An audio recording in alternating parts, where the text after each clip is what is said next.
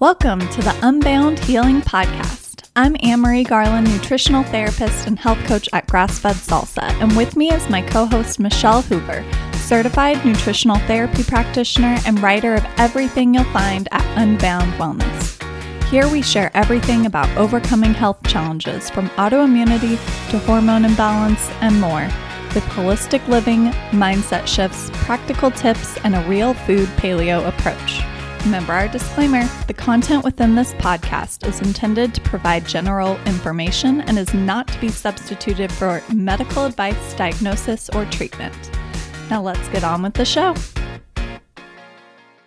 The holiday intro is gone. I am so sad. But before we get into today's interview, I have beyond exciting news for you guys. So Christmas morning at about 6 a.m., I had gotten a text from Anne saying that baby girl is here. She came Christmas morning. She's a little bit early, but not too much. Everybody's happy and healthy, and I am so excited. Little Christmas baby is here, and I don't know a ton of details. I did not pry and with too much. I don't know size or whether or not she has hair or her favorite football teams, anything like that. I don't really know a lot, but Anne will be back soon with all of that information for you guys. And I am so happy for Anne and James and this new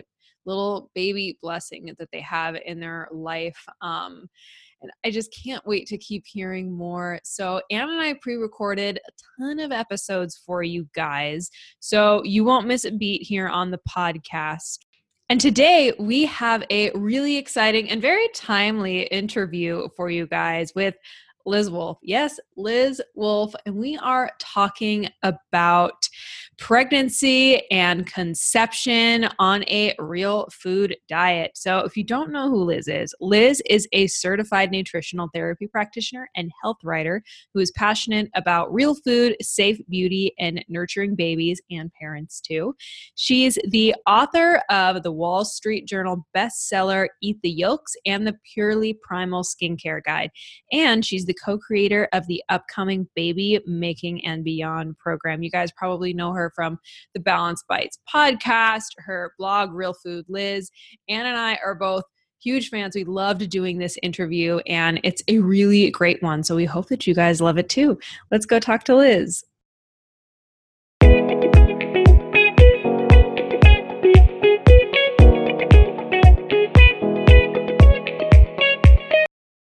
All right, Liz, we are beyond excited to have you here today. Thank you for coming on. Oh my gosh, my pleasure. Thank you so much. So something that we like to start our podcast off with is just with something that you are loving lately. So is there something you're into recently? Okay. Does it require, what's the requirement? Does it have to be edible or? It's super broad. So like anything from, food to anything else you can think of, anything else that you could possibly be into. We are not strict here. Okay. Not strict. Okay, good. Can I do two things? Yes. One food and one skincare related? Yeah. Okay. We're so into that. Okay. This is fun. So food wise, this is just like chicken soup weather. So I'm really into like a really, really like, I don't know, just nourishing, like salty, herbaceous chicken soup. And since that's somewhat boring, I'll give something more exciting skincare wise. I'm kind of into like DIY skincare, but not so much the crunchy stuff. Like I'm not whipping up my own tallow balms. I have some favorite companies that do that. But what I like to do is get like the scientific active ingredients and combine them with skincare that I already have. Ooh. So one of the things I've been doing lately, or one of the things I did recently, was to get some just pure CoQ10 from skinactives.com. And I added that to my CX vitamin C serum from Primal Life Organics. And It's a little orangey, but I love it. CoQ10 is so amazing for skincare. And that's just a really cost-effective way to boost the effectiveness of your oil-based serums. It is so cool. Yeah, And I thought I was cool over here making my own like lip scrub. Like, look, I put cool. sugar on my face. Great. We should have you on again to talk about skincare at some point. Anytime. I love that. You know that, have you ever heard the word multi-passionate? Yep. I kind of hate that word because it's so like, I don't know. It's so just self-aware. I don't know. There's something about it that makes me be like, bleh. But I do feel like I love the skincare stuff. I love talking about it. I love the mom and baby stuff so much. And I guess it's just my life at the moment. I'm trying to not age and also take care of a child. So it makes sense that I'm all into both of those things. So anytime. Sweet. All right. Well, we are going to just hop right into the episode. And we wanted to start out talking about fertility, and then we can kind of move into pregnancy questions. So a lot of our listeners have autoimmune diseases, and some have mentioned that they're curious as to how that can affect the fertility and pregnancy. So is there anything they need to be aware of or do to support themselves? So not being like the autoimmune gal, I feel like there's a whole contingency of people in like the real food community that are just autoimmune. They're just studying these things. And so I feel like the way I look at it might be a little bit more broad. Maybe that can be a good thing sometimes, maybe not. But just from what I know of the literature, I mean, in pregnancy, it's kind of, a lot of people talk about how during pregnancy, your immune system kind of gives you a little bit of a break when you have autoimmune disease, but it really actually depends on the autoimmune condition that you have. So that kind of depends. Fertility is a little bit less clear to me. There are a lot of suggestions floating around out there and some literature about how autoimmune disease is associated with reduced fertility. But the question I ask myself is, what are the other markers we need to look at that tend to occur with autoimmunity that would also be related to fertility? So for me, what I like to look at would be estrogen and cortisol, in part because it kind of looks like cortisol can drive estrogen, like an overabundance of estrogen. Also because we know that there are some autoimmune diseases that seem to occur against the backdrop of elevated estrogen. This also would involve your cortisol and melatonin circadian rhythms. So if you are dealing with any kind of estrogen dominance, or if you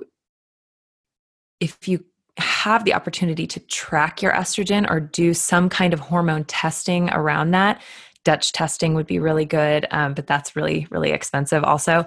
If you're able to kind of tackle estrogen, keep an eye on estrogen at the same time you're tackling your autoimmune condition, I think that can be really, really powerful. And estrogen can be a really good marker of where we are, at least estrogen in relationship to other hormones in your cycle.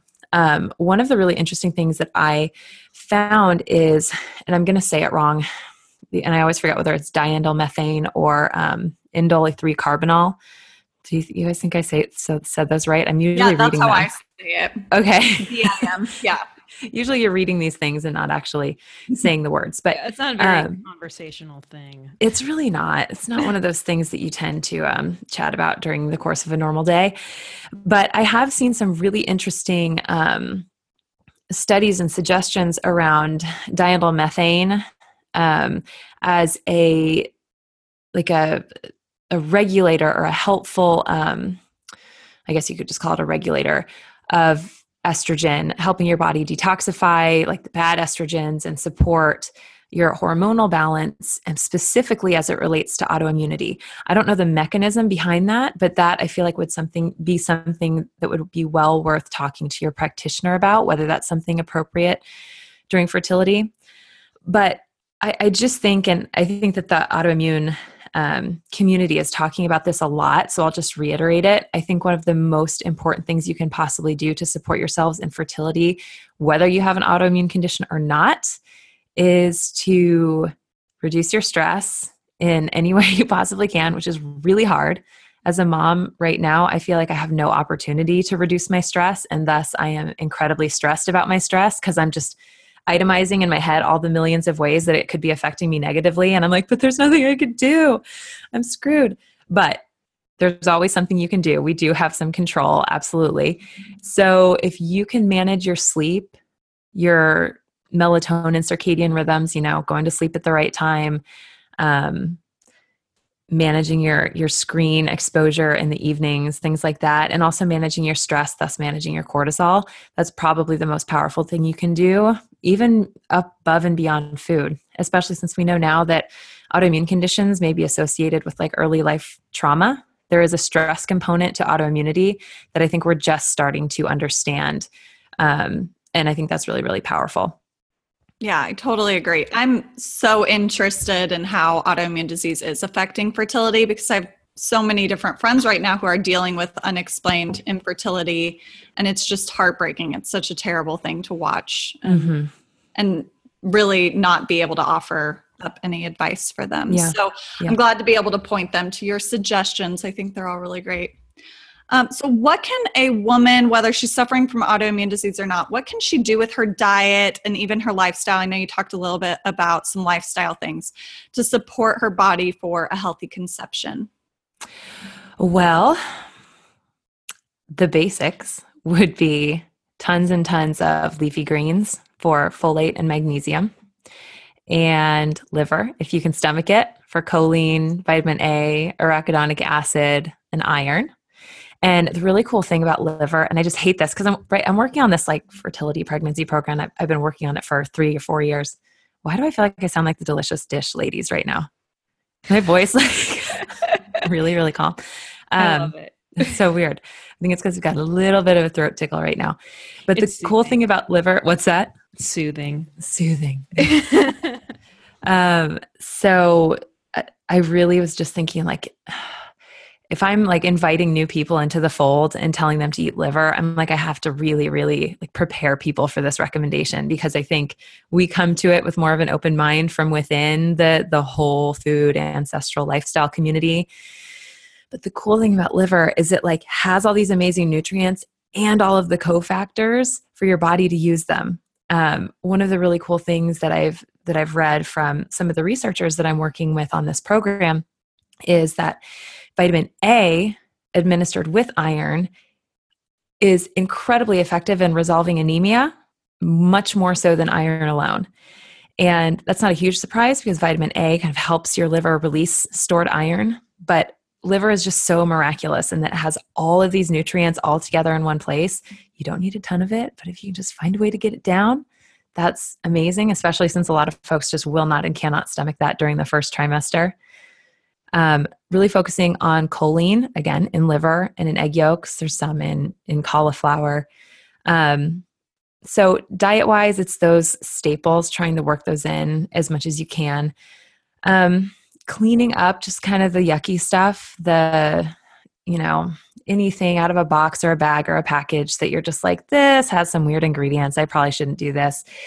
And I don't want people to be too hard on themselves because getting pregnant and pregnancy is hard enough. So one of my suggestions is like work in the good stuff and maybe try and switch out the bad stuff for something a little bit less bad. So if you're eating Oreos, maybe get like Newman's Own cream-filled chocolate cookies instead of, something with hydrogenated fats in it.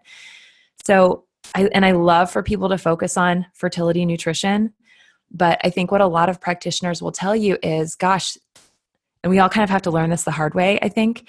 You work with people and you get them on these perfect diets and you're like, okay, why isn't this working? And it's because the lifestyle's not in place, the sleep, the stress. And that's when you send them out to, a transcendental meditation instructor or acupuncture, or just go take a walk outside and forget about your troubles. I just think the lifestyle part, I swear to you, is probably 90% of the battle. And that's coming from someone who like exclusively focused on food for a very long time and saw a lot of good improvements, but wasn't entirely happy with like how much improvement I got. I was like, we should be able to squeeze more blood out of this stone. And so that's where you look at the lifestyle stuff. Yeah. I mean, it definitely is a balance between all of those. But I know for me personally, I think stress reduction was the biggest impactor in my healing journey. There's an app called Expectful that is like a meditation app. And I think you can use it for preconception and during like prenatal and even postpartum. So cool. It's a really cool app that I learned about recently. So that could be something that somebody could add to their like toolkit Yeah. Okay, so hormone balance. So hormone balance obviously is going to play a huge role, and lots of women don't even really know where to start because their doctors give them very little insight. Mm-hmm. So what kind of doctor would you recommend that they seek out? Is there like a specialist that you would recommend to help with hormone balances, or testing that they should ask about, questions they should be asking? This is so hard. It's so hard because I feel like I've spoken to as many. So I don't want this to come off antagonistic, but I feel like a lot of practitioners, doctors are kind of billing themselves as holistic or, whatever, and they're actually really not. I love them for trying. But I think to be holistically minded and to have a holistic bent, you have to have, a little bit of education in that realm versus just being like, oh yeah, I mean, we try to avoid antibiotics when we can at this office. It's just like, that's not enough. And at the same time, I think there are holistic practitioners that kind of bang the same drum over and over and apply the same protocols to everybody. And it's not necessarily helpful. So I think you just have to continue to look for that diamond in the rough, whether it's a doctor, whether you want an MD that'll help you figure stuff out, or whether you're open to whomever, whether, it's a Reiki practitioner or a nutritional therapy practitioner or whatever it might be. It's just, you just have to keep looking and finding somebody that you're comfortable with. And I feel like that you resonate with. That's been kind of the biggest challenge for me. And at the same time, I've had to learn to empower myself. And luckily we have some resources and I'll share them right now. Empower myself to carry out some of my own testing.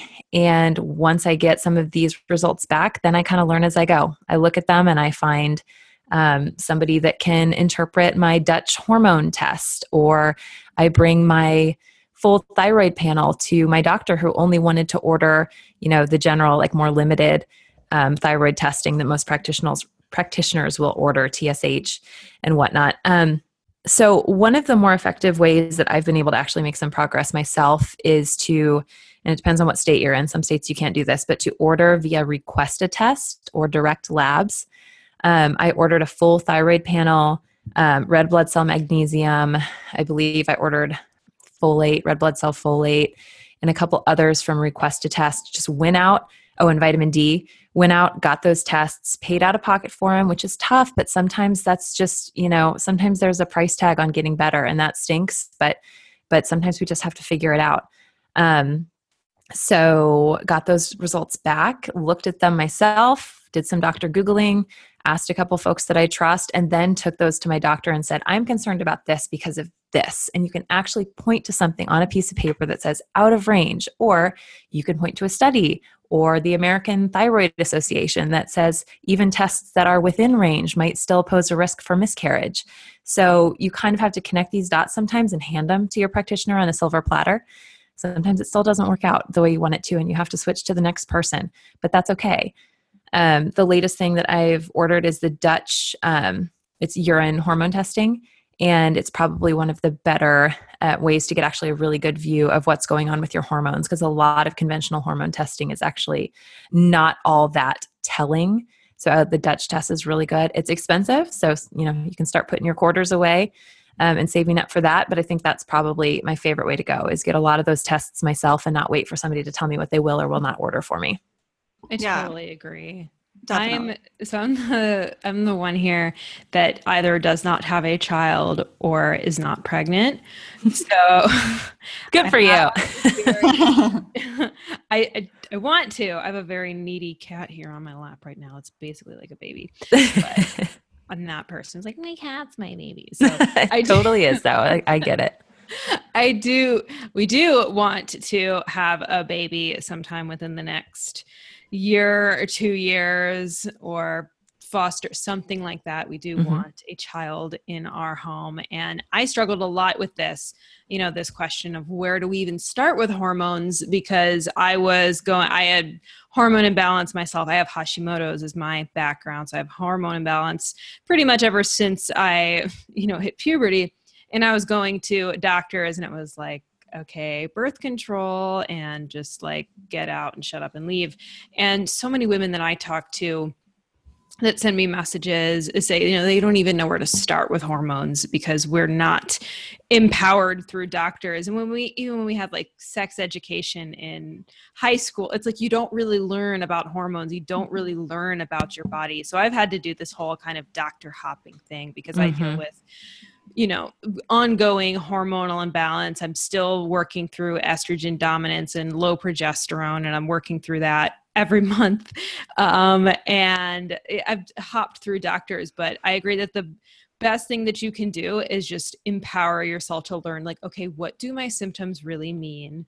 Like, if tracking your estrogen, you can very easily track, if you're really in tune with your body and you're really listening to what it's telling you, you can kind of figure out like, okay, these are the kind of things that I want to talk to somebody about. These are the kind of things I want to get tested for. So I totally agree that so many people, just want to sit there and be like, okay, what's the doctor going to tell me? What are they going to test me? And it's hard in the beginning because you go into a doctor's office and you say, I have this, and they'll brush you off or they won't give you a test. So you have to empower yourself to do that. But women listening that are in my situation and they don't have children yet, they're working towards getting pregnant or thinking about working towards whatever it is I'm doing. Not thinking about not ever getting pregnant. Exactly. Right. Exactly it. Me and my husband are fighting over who's going to lose their office. We're at that point of pregnancy. Yeah. We're at that. Do you have any? No, never mind. But yeah, so we're at that point. But for women, I think that's amazing advice that are listening to this is just take that. Okay, what can I learn about myself, empower myself to do the research on my own and doing your own testing. Yes. Yeah. I'm curious. Go ahead. So is your program, your online program that you're creating, is that going to guide people through the types of tests that you just mentioned, like everything they should look for, or how to analyze their own Dutch test when they get the results back? So what we're hoping to do is coordinate with practitioners outside of the program who can help people, because at a certain point, like, we just have to stop and put the program out there for people to have it instead of continually trying to do more with it. And also in part because like, it's just, you need somebody that's been doing this and seen the results with people over and over. Because I think one of the things that we forget about is you can look at a chart, but you want to talk to somebody that's actually done this and seen how the different interventions work. It's kind of that, this is what the textbooks say, but this is what I see after years of working with people. This is what works. So we're hoping to find some really great practitioners that do that. She doesn't know it yet, but I am going to reach out to Zesty Ginger sometime really soon because I know she interprets the Dutch testing, and maybe we can get an interview with her for the program. What we really want from the program is to be, I was thinking of a tagline today in the car, and I was like, I want to be your trusted mom friend, or like your go-to mom friend who employs 5 different PhD researchers to answer the questions that she wants to know, because I don't really know anything, but I know how to find the people that do. So that's kind of the direction that we're taking with it. And I have some amazing people that we're working with. What I wanted to add there, and I'm so guilty of being just this armchair quarterback where I'm like, yeah, you should be doing this. And I'm not actually doing it. I'm working on it. But the meditation piece, I haven't really figured out how to do that yet. I'm just not somebody that like shuts up, slows down, and like feels my feelings.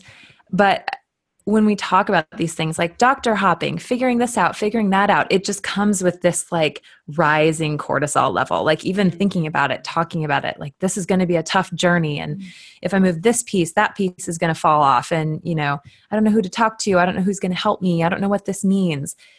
Just finding some kind of just calming moment by moment, like centering routine through all of that is so, so critical, because stress doesn't hit you like first thing in the morning, you're meditating for 5 minutes. Well, that's not where your stress is going to hit you during the day. It's great to set that foundation, but you have to kind of recenter as you go through the day. And that's something that I'm, struggling with and trying to figure out what's going to work for me. expressive writing has been really, really helpful as something to do in the evening, just to kind of get rid of all of those crappy feelings from the day. I did a podcast for Balanced Bites with Dr. David Hanscom where we talk about expressive writing. It's very easy. You just basically dump out all your feelings on paper at the end of the evening, and then you tear them up. That's very important, the tearing up part, because you don't want to wallow. You don't want to save these bad thoughts. You want to get rid of them and throw them away. And that's been really transformational for me. So just as we talk about all these things, like remember that, like when you feel that stress rising and that worry happening and that looking 10 years down the road where you're like, I'm going to be 47, I'm not going to have any children, and everyone's going to be asking me at Christmas. Like, you just have to, center and calm. I totally agree. Yeah. Stress reduction and that whole thing, it's a mindset and a lifestyle rather than like, I have this 5-minute thing I do every morning where I do this breathing meditation. Yeah. It's looking at your life and your problems in a different way. And I have my own outlooks on this for sure. But what I always tell myself is that there will always be something and there will always be some sort of problem, but it's just working through that day by day as it comes. That's a really good way to put it. There will always be a problem. And meditation isn't about stopping the problems. It's about like working through it. Feeling them differently, I guess. Yeah. Yeah. Yeah. There's no turning away from problems at the end of the day, and bad things happen to good people, and bad things are kind of always happening, and it's not necessarily anything you did wrong or anything you can do to change. Even maybe it's just something you have to work through, but that's what I try to tell myself. Yeah, that expressive writing podcast, side note, was super, super compelling. So I would recommend everybody go listen to that one. That was one that I actually went home and like told my husband to listen to because it was really great. It was so powerful. Amazing. So, I wasn't sure how many people it would actually apply to because Dr. Hanscom is a spine surgeon and his specialty is helping people with chronic pain, back pain. And I was like, well, that's probably a pretty small subset of who we're reaching with the podcast. But what I wanted to communicate to people is that expressive writing helps everything because it's dealing with the stress response in your body and the negative neuropathways associated with stress. And it's one of my favorite books and one of my favorite interviews for sure.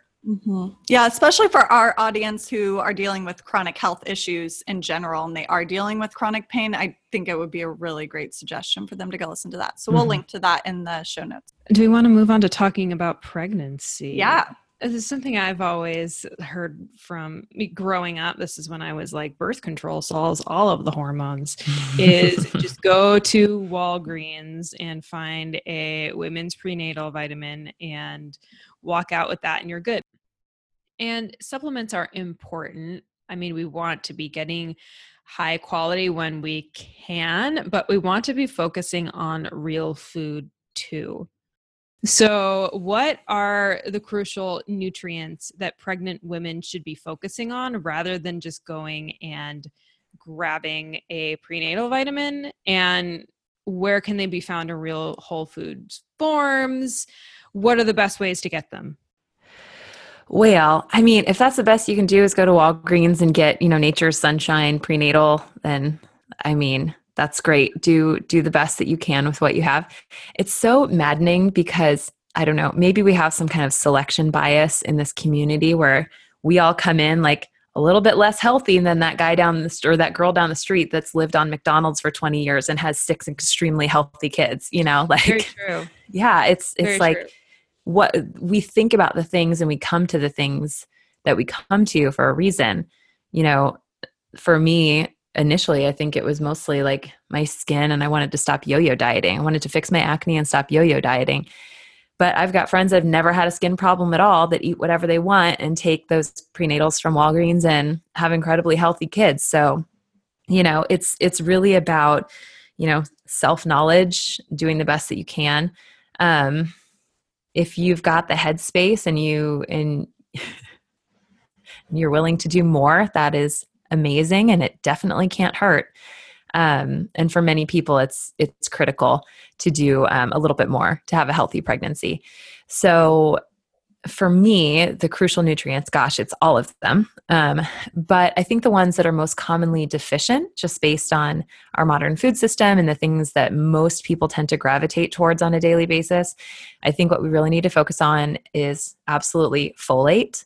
think that's really, really important. We know that doctors tell folks to take folic acid supplements, which I've had Amanda Torres, who is brilliant. She's a neuroscientist, and she her website is The Curious Coconut. She did Latin American paleo cooking book, which is incredible. Mm-hmm. She's brilliant, and she has been doing a ton of research on folate and MTHFR for my baby parenting program. And what we discovered and what she discovered is that a lot of scientists that have nothing to do with the ancestral health community are really strenuously objecting to the use of folic acid as a fortification strategy. So what they're saying is this long-term, constant exposure to synthetic folate in the form of folic acid is actually probably causing more population-wide problems than we even realize are associated with it. And while some people can convert folic acid to folate, to methylfolate, effectively there's a ton of genetic variability and a ton of nutrient loss in that conversion process, and it's not really very reliable.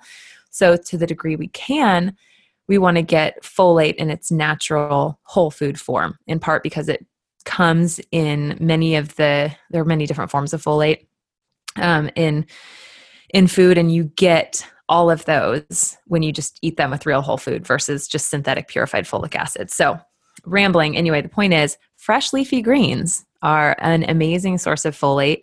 The bummer is we all know that leafy greens are really important. However, folate rapidly degrades when frozen. So frozen spinach is not going to be the best source of folate. And that's a huge bummer for me because I'm so bad at getting through all of my salad greens. They all end up rotting at the bottom of the Tupperware container.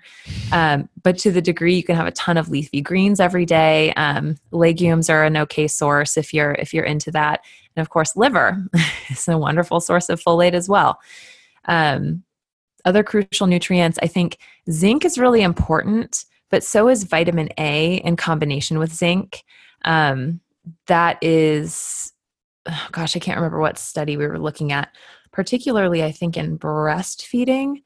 I'm actually not going to try and summarize it because I'm going to do it wrong. But basically, they're really important to get together, vitamin A and zinc. Magnesium is really important. You get that from your leafy greens. I think a lot of people focus a little bit too much on calcium, which is interesting to me because I don't believe that the calcium requirement increases all that much at this different phase of life from pre-pregnancy to pregnancy and breastfeeding. But magnesium is always critical, and many, many people are deficient and don't even know it. So I think rather than obsessing too much over calcium, particularly in isolated form, maybe we look at keeping magnesium and calcium in balance and maybe adding a topical magnesium. I really like Activation Products topical magnesium. I think that's great. Vitamin D is wonderful. I love getting that from the sunshine. The great thing about getting vitamin D from the sun is that you can't really overdose on it. You can't take too much. You can't throw anything out of balance. Vitamin D testing from Request a Test is really, really affordable. And one of the things, so I personally think if you can only afford a few tests just to kind of see where you're doing, how you're doing wellness-wise, vitamin D and red blood cell magnesium are really affordable. I think vitamin D is $25 or something. Maybe it's a little more than that, but I think it's under 100. It's a relatively easy test to do. And if you come up with really low magnesium and really low vitamin D, then you have some targets to work on. You get more sun. You start with that magnesium, and that can make a huge difference just right out of the gate. You get those in line, and then you test red blood cell folate to see how you're doing.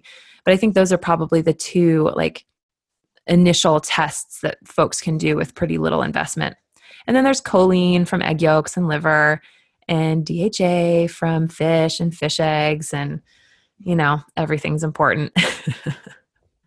Yeah, so magnesium is one for me that has been really profound at helping almost every pregnancy symptom that I've come across, like restless leg syndrome and middle of the night wakings and bad dreams and just so much. It didn't help my first trimester food aversions and nausea, unfortunately, but anyway, it's helped pretty much everything else. We can't have it all.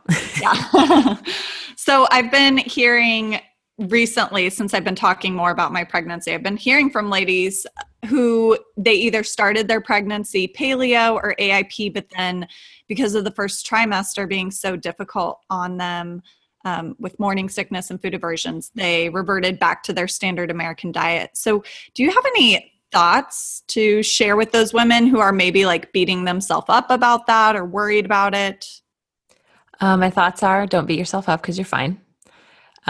We put so much pressure on ourselves, and there's going to be plenty of pressure after the baby is born to do everything right. So just save that for later. Don't even worry about it right now.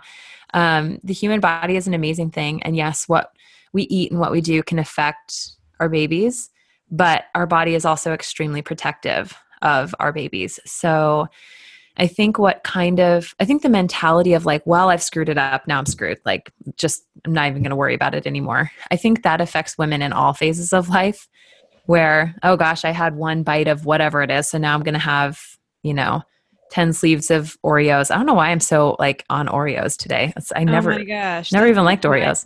And don't I say this all the time? It's so funny because every time I'm like random conventional food, I'm like Oreos. So weird. Gummy bears, whatever. I don't know. Actually, gummy bears might be like secretly keeping people somewhat healthy if they're still actually made with gelatin, but they're probably not. And if you do it right, you can make some pretty healthy gummy bears. Yeah, you can. I mean, my thought is just like, you can. I've tried. Trust me. You can change anything anytime. And the baby pulls from your reserves during the first trimester. I mean, it's going to be okay. Just release some of that pressure from yourself. And I think it'll be easier to get back on track. Are there any tricks that you know of to help ease aversions and nausea? I think there are a lot of miracle cures proffered, and I've never, ever seen one thing work for absolutely everyone. But some of the most interesting ones to me are Lauricidin, which I think I'm going to say this wrong. I believe Lauricidin is thought to tackle H. pylori. Mm-hmm. Okay. And, given that for some women, H. pylori could be a cause of morning sickness, that would be effective. Ginger to calm the stomach. I really like nettle tea. I think that's something that I really like to tell folks to try to drink throughout their pregnancies. It's so mineral rich. It's extremely nutrient dense. And it's just one of those things like, instead of water all the time, have some nettle tea. Those are probably the ones that I've seen the most success with. That's the one that I did not try. Like literally, I feel like I tried every single thing that I could possibly try, except for nettle tea. I don't even remember seeing that anywhere, but I am going to look into H. pylori getting tested for that before I get pregnant next to see if maybe there is a connection there because I had severe morning sickness. And Lauricidin is really easy to take. So that's the benefit to it. It's not a huge like capsule that you have to choke down. Mm-hmm. And so that wouldn't be, we can talk about that next, but treating different infections that you might have or overgrowths. So would that not be something that you would be concerned about suggesting to somebody taking Lauricidin to try to? Well, that's kind of why I always tell people like, here's this idea, take it to the person that actually knows what you're dealing with. Mm-hmm. Because my general thought is you don't want to dump a bunch of toxins when you're pregnant or when you're breastfeeding. Mm-hmm. Totally agree. But I'm just not all that well versed in that. But I think you have to have this conversation with your practitioner before you jump on the train. Yeah, the hard thing is, so for me, I'm dealing with, I'm actually curious as to whether it's a candida overgrowth or not at this point because my body isn't really responding to the protocols that I'm working on. But I'm even working with midwives and nobody really knows what to tell me. Like they're all like, oh, I've never heard of a candida protocol being researched while someone was pregnant. So I don't really know what to tell you to do. You know, like even people who I feel like are more holistically minded don't really know. And oh my gosh, some people that are holistically minded don't know what Dutch testing is and they don't know how to like read a hormone chart. So my midwife is amazing and I love her. She knows how to deliver babies. But I was like, do you know anything about this? She was like, no. What I love about her is that she will just say, no, I don't. Good for you. Don't pretend like you know. Yeah. Yeah, that's how mine is as well. So you are kind of unclear on whether or not you would suggest somebody research like treating SIBO or gut dysbiosis or something like that while they're breastfeeding and pregnant? Yeah, I am. I'm unclear. I mean, I think that my hope is always that you can catch people before they get pregnant, and kind of bring them into this mindset beforehand and deal with that type of stuff ahead of time. But I also think, gosh, and this is not gospel, my gut tells me that if the body says yes to pregnancy, you have enough reserves and you have enough ability to nourish that baby to the appropriate point. You know what I'm saying? The body knows how to say no. And to some degree, the body is, can compartmentalize, I guess. And this is really just kind of looking back on my experience working with folks and talking to people about this. The body is entirely interconnected. And one thing, I mean, we see this in the alignment community, like your big toe can be misaligned and your jaw gets thrown off. So the body's interconnected and so many different things affect others. But at the same time, you see the body compartmentalizing in some ways. So just because you have gut dysbiosis or candida doesn't mean it's going to affect your baby or your baby's long-term health or your ability to carry a healthy baby. So I think in that situation as well, alleviating the stress surrounding a diagnosis or a suspected diagnosis is probably step one. And you just say, this is the stage of life I'm in now, and I will tackle that when I'm able to tackle it. I totally agree. I have been going through, and I'm on the way out, working some mercury detox. Mm-hmm. And that was the main thing that I really wanted to address before I thought about having a baby. And my doctor said kind of the same thing of, worry about it now. If you get pregnant, it's likely that your body's healthy enough to carry a baby. And a lot of the time when you have, SIBO or heavy metals or something like that, especially if it's long-term, it's kind of settled and it's not necessarily like, if you're not trying to detox it, it's not necessarily just kind of floating around everywhere in your body. Right. So it case by case, of course, but I would not necessarily, if it were me at that time, I don't know if I would jump right into being like, oh, I'm pregnant and I have a mercury toxicity, like I have to detox. Yeah, I definitely okay, just kind of leave it. Yeah. My body, trusted me enough to get pregnant right now. I think that, yeah. And then you just kind of deal with it afterwards. And like you said, there are millions of healthy babies who had mothers with less than optimal situations. So mothers that never had a hair tissue mineral analysis. Oh yeah. Yeah. Many. So yeah, it may not necessarily even be something that's that as big of a deal as, we can make it out to be. And like we said, that stress factor is a lot more important than maybe this SIBO is going to affect my pregnancy negatively. So I wish we had like a chart or some kind of like condition on this hand and then the amount of stress that knowing about it causes on the other hand and which is worse. Like you just, it's tough. Mm-hmm. Oh yeah, for sure. What about, are you familiar with any information on whether it's safe to take adrenal adaptogens while breastfeeding or pregnant?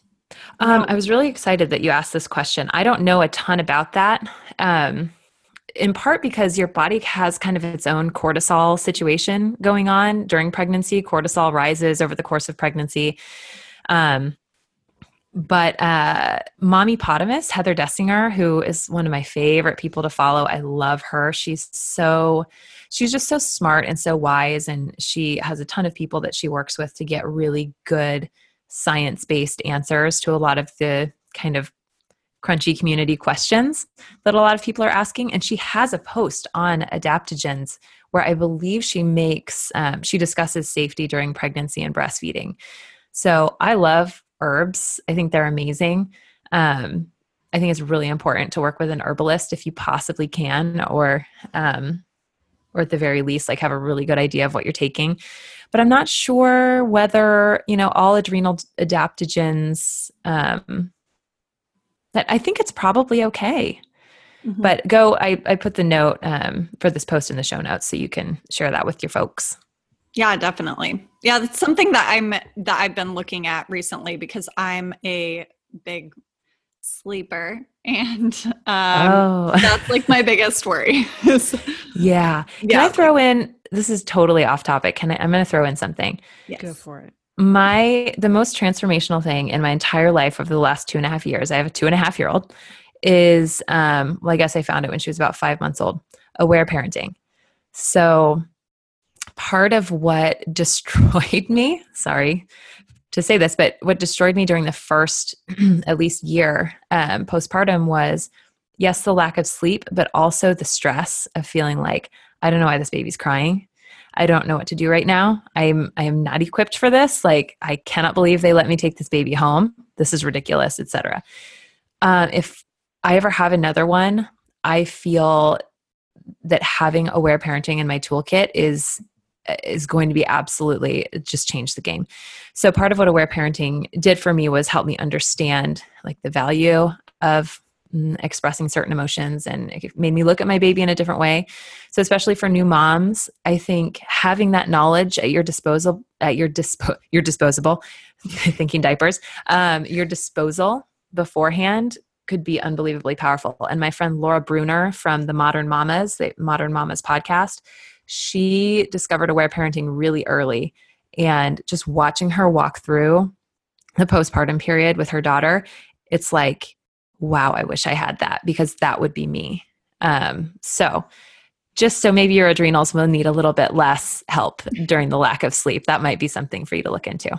Yes, I've already started looking into it. I just started listening to part 1 of Laura's interview with Eliza. the aware parenting interview. Yes. So it's something that I'm very excited about, and it definitely resonated with me because it's not like the cry it out, let them express and figure it out on their own. It's like supporting them and making sure that they feel comforted while they're learning how to express themselves. It just, all of it just makes so much sense. It's phenomenal. Yeah, I'm totally with you. I am manifesting Laura's relationship with her baby like every single day, because it just oh my gosh, magical.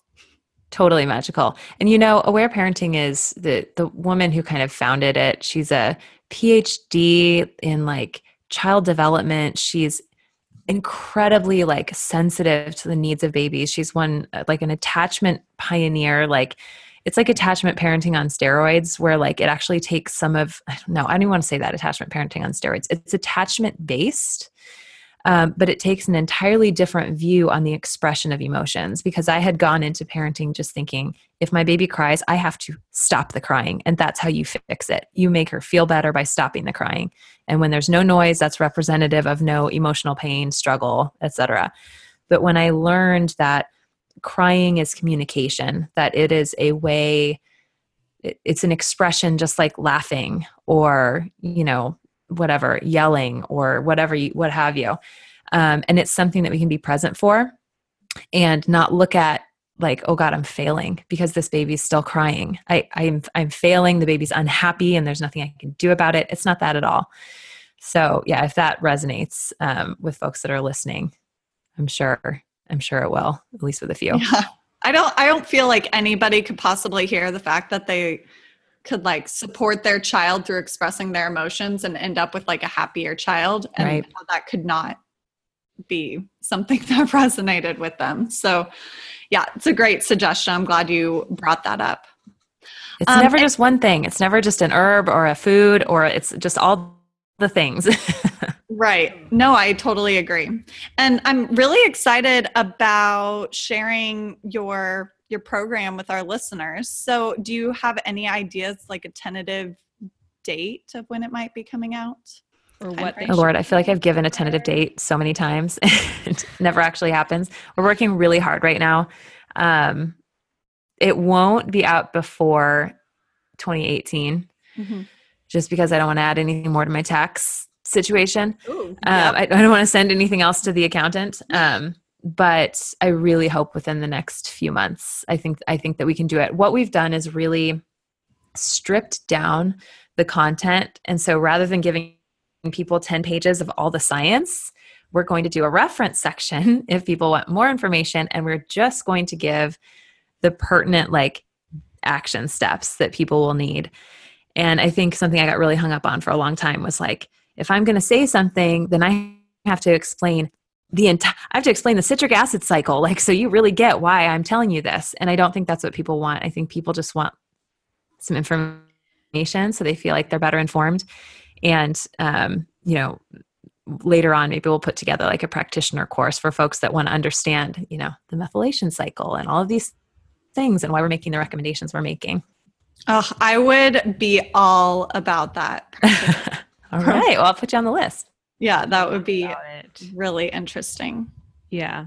I'm all over this. I've been waiting for a while, so I'm just patiently waiting and excited. It's like, as my kid gets big, like, I'm like, oh my gosh, we're about to like not potty train, but we're like at that age. I'm like, I've been working on this for 3 years. How did that happen that 3 years passed by? It's crazy. Yeah, I think it would be really funny for you to go back to your like email archives and see when I signed up for that. Oh my gosh. I swear I signed up probably the day you mentioned it. Oh, those kids, those people have 4-year-old. Like some of those people have kids that are going to kindergarten soon. Yeah, it's crazy. So I'm going to have to get a whole new like list of people that want it because I'm going to email them and they're going to be like, don't need you anymore. Catch them on their next baby. Yeah. Always room for improvement. So this was amazing. I am so excited to be able to share this information with our listeners. And I feel so blessed to have, taken it all in myself as well. So something that we like to close the podcast out with is your meal of the week. So what is your favorite meal that you've been eating this week? You said the chicken soup. So yeah, maybe we should drag and drop that or. Gosh. Okay. Well, how about this seems to be a favorite of people. Every time I talk about nachos, people are like really excited. Oh, yeah.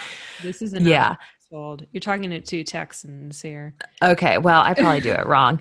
But one of the not native Texans. Okay. But you're like, I can have that chili. That's really freaking hot. Yeah. Yeah. Texas chili I can't take it. So one of the things that we're going to put in the baby program for sure is like how to cheat and like really enjoy yourself. Not cheat. I hate that word, but treat yourself. Mm-hmm. And I haven't had them in a while because I get on a kick and then I get off that kick. But nachos is one of my favorites because you can really kind of have a pretty decent, like nutrient dense meal with nachos if you make them yourself. So Jackson's Honest sprouted red corn or purple corn chips, like some really nice grass-fed cheese, sauteed onions and peppers, like a ton of them. And then some grass-fed beef with like the Balanced Bites taco seasoning or something like that. And, a ton of avocado on top. You can make a pretty stinking good meal and feel like you've really had something good at the end of the day. So that's kind of my favorite. I don't know if I'll have it this week, but maybe now somebody else will. Yeah. My husband is huge into nachos. That exactly what you described is what he does weekly. For me, if I do nachos, I make like tostones, and so it's like a way longer process. I don't understand you. Just kidding.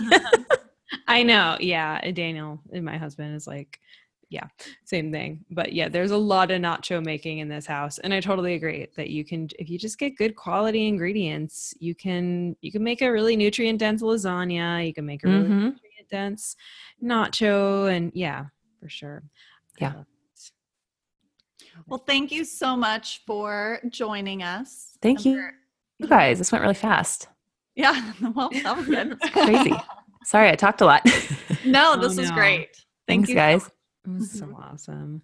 Well, that's it for this week. You can catch us on unboundwellness.com, grassfedsalsa.com, and Liz, where can everybody find you? You can find me at realfoodliz.com. I'm most active on Instagram.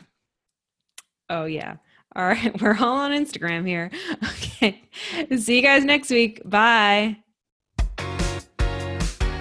Thanks so much for listening to the Unbound Healing Podcast. Be sure to subscribe in iTunes and leave us a review. Until next time, you can find more from me, Anne, at grassfedsalsa.com and more from Michelle at unboundwellness.com. We'll see you next week. Bye.